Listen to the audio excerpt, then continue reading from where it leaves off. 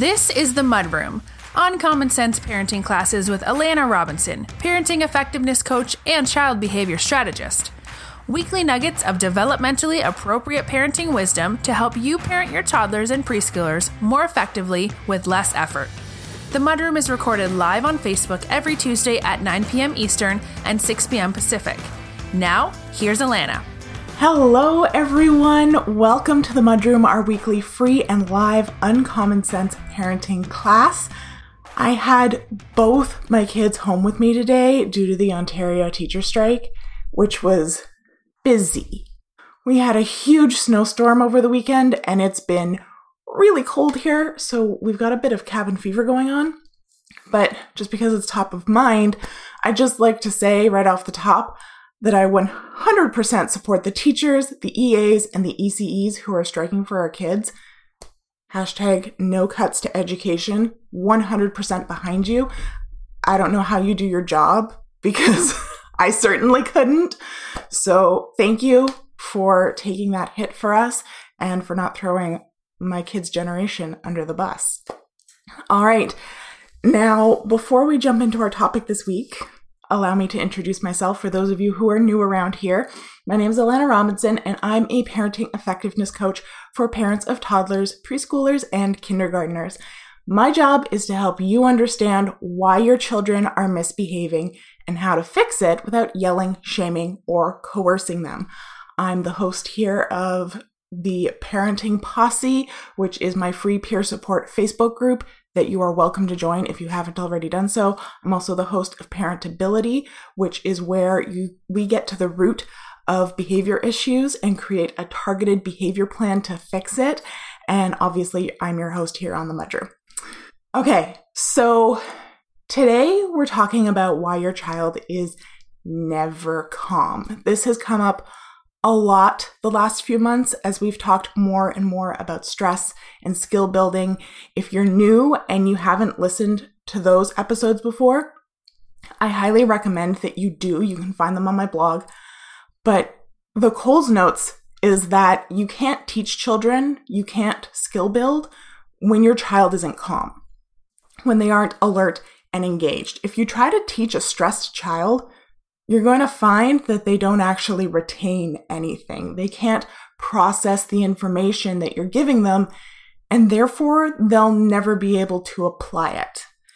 And this causes a lot of parents to just throw up their hands and either go, skill building doesn't work, this is bunk, or I can see my child has weak skills and I want to build them, but we can never get to the point where I can work on them with them because they're always running at a 10. They're never, ever calm.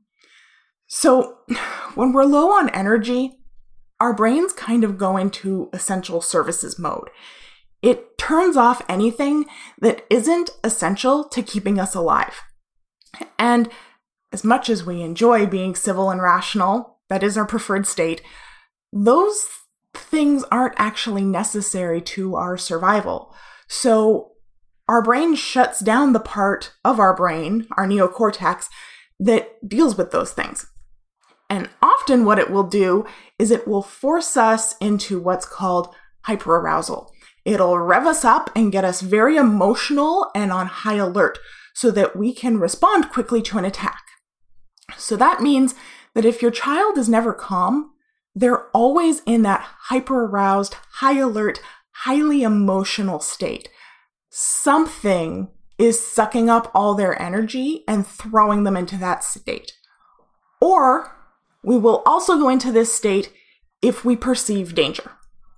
So this is usually the case with 4-year-olds because they're in that limbic leap stage. Again, if that term is new to you, once we're done here, go grab that episode.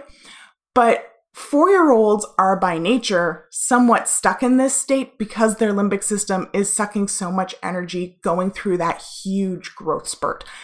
And because it's the limbic system that is essential to life and it's the one that's growing, it's also super sensitive. So it's kind of like a double whammy in that sense. So you would think that the logical way to fix this would be to find out what is sucking all of that energy or making them feel unsafe, and then just eliminate it. And you would be right. And it would be so lovely if it were that simple. But it's not. Because often with young children, the thing that is sucking so much energy is the demand to use their weak executive functioning skills, which are housed in their neocortex. So using their weak skills requires a lot of energy.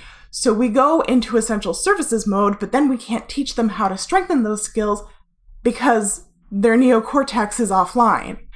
So you see how that kind of sticks us between a rock and a hard place. So what can be done? Most people think of energy expenditure as linear. You know, you wake up in the morning with lots of energy, and then you slowly deplete your energy supply over the course of the day until at bedtime you're running on fumes, and then you just go to sleep. And again, life would be grand if that were the case. We'd all be morning people. We'd all be super productive and social until about 4 o'clock, and then nightlife would just be non-existent because we'd all go home and then just muddle through until bed. But again, that's not exactly how it works. Instead, we wake up, we use some energy, then we take a little bit of a break and do something that rejuvenates us a bit. We eat, we rest, and then we use some more energy. And then we do something that rejuvenates us, and then we use some more energy, so on and so forth.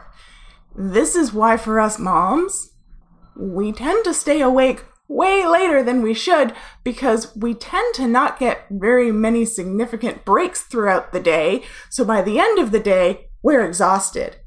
But then our kids go to bed and we get a break that gives us quite the second wind, and then we have energy to do all the things.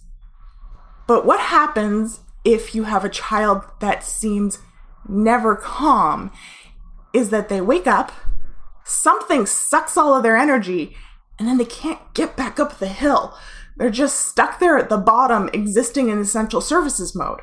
So the first thing to do, if you have a child that is never calm, is to find out what calms them, what refills their tank, what helps them get back up that hill.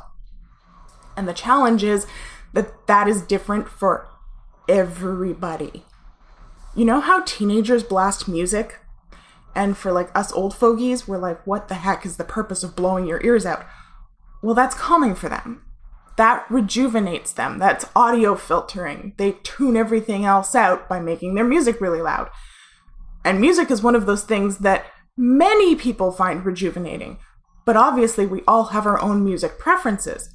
I'm pretty basic. I'm really into like pop, top 40, country, a little bit of hip hop. My husband, however, is much more into classic rock. And so are my boys. So if my kids are stressed, if I can see that they're going to need a break and I'm going to try and give that to them through music, if I put on hits 1 in the car, that's probably not going to do it for them. It'll be rejuvenating and calming for me, but not for them. So if my aim in putting on music is to calm them down, I'm going to flip over to my husband's presets and turn on classic rock. And a place that we often see this dynamic is in introverted people versus extroverted people. My husband, for instance, is very charming. He's got lots of social skills, but he's very introverted. Being around people is draining for him. It takes a lot of energy. He gets rejuvenated by being very much alone. I remember when I was pregnant with Logan, we went to a wedding of one of my best friends, and I was in the wedding, so we had to be there the whole time. And after that weekend, he literally just packed up and went camping solo for a few days because he was so drained. He couldn't even be around me. He was just like, done. My youngest son, on the other hand, is super extroverted. He gains energy by being around other people. So when we spend too much time at home, like we have over the last couple of days because it's been cold and snowing and school's been canceled, he needs to go out and spend time with people who aren't his immediate family, or else he starts picking fights with his older brother. He starts throwing things around the house. He starts throwing himself off of furniture. He did that last week, actually. He got a nice 2-inch gash in his forehead. He gets super picky about his eating. All of his behavior just goes out the window because he's too stressed. He hasn't had a chance to take that break and fill his tank again. Some people get rejuvenated by running. Some people get rejuvenated by playing an instrument. Some people get rejuvenated by playing video games or building Lego or doing art or just watching Netflix. Everybody is different. So the challenge for us as parents is to figure out what fills our child's tank versus what depletes it, and give them an opportunity to do those things at regular intervals throughout the day so that they're having that fill and empty cycle. So for instance, one of my Parentability members recently figured out that her child loves podcasts, building Lego, puzzles, and heavy work. So now they've arranged their day so that he has planned breaks to do those things at regular intervals throughout the day. And they've noticed a massive improvement in his ability to stay calm, which means she now has openings where they can work on skill building. And that will soon pay off too. So it stops that hamster wheel. I know this is super overwhelming. I've just given you a ton of information. But I know it can feel overwhelming to try and find your child's calm, especially since we tend to default to what calms us. Or parents will default to TV because it makes their child quiet, but TV is not calming. In fact, studies have been done and it shows that because TV is so stimulating, it's actually mentally exhausting for children. So don't fall into that quiet trap. And we're going to talk about that more in February, but quiet does not equal calm. But if you're like, holy hell, I just don't even know where to start with this, please come join us in Parentability. I have an entire section of our core content that was just added in September to help you figure it out.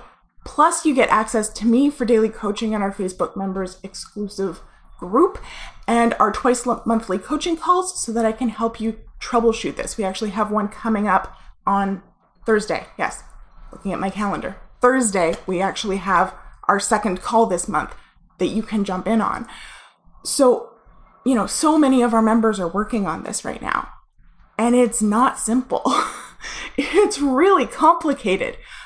But I can and I will help you figure it out. All you have to do is register and we can hit the ground running. So the link for that should be in the description. If it's not, I'll drop it in the comments. It's really an interesting concept. Once you start looking at things with the frame of energy expenditure, so much about what our kids do starts to make sense. So I hope that gave you some direction and clarity. Remember, behavior is always communication. It's just a matter of figuring out what they're communicating. And the nice thing is that children learn to regulate by being regulated.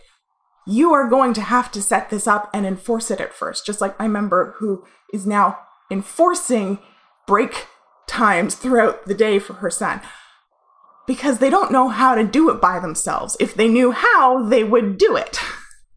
Being dysregulated is hell. Nobody chooses that. So yes, this takes a lot of front-loaded effort on your part, but gradually they will begin to figure out that this makes them feel better, and they will start to take it over piece by piece, step by step, and they'll be able to do it by themselves. And you'll start getting comments like, oh, he's so good. He stays so calm. He's such a good leader. And you'll be mentally melting down going, great, that took so much work, but it was so worth it. Any tips on how to apply this to younger toddlers? My son is 20 months. Exact same thing. Okay, there's no difference. Applying this to a 15-month-old, a 20-month-old, a 3-year-old, a 6-year-old, a 21-year-old, it's all the same thing. You just gotta find their calm, find those things that calm them down, and then give them regular times throughout the day to do that. Like, don't cram it all at the end of the day, because again, you're going to have that depletion and then a spike again, and then they'll be all energized before bed, and you don't want that. You want them to have that empty and fill throughout the day. Naturally, most Western societies have somewhat of this built in, right? We have breakfast, which is a break. We have lunch, which is a break. We have dinner, which is a break. Those are normal societal breaks that we've built in. But for a lot of kids, and for a lot of adults too, they need more frequent breaks than that, and they need to be doing something specific that is specifically rejuvenating for them during those breaks. I hope that helps. Okay, I'm going to close there. I hope you have a fantastic week, and I will see you next week for another Uncommon Sense parenting class. Bye. You've been listening to The Mudroom, Uncommon Sense Parenting Classes with Alana Robinson. If you like what you just heard, remember to join us every Tuesday evening at 9 p.m. Eastern and 6 p.m. Pacific on Facebook. And don't forget to rate, subscribe, share, and connect with us on social. This has been an Alana Robinson Family Services production.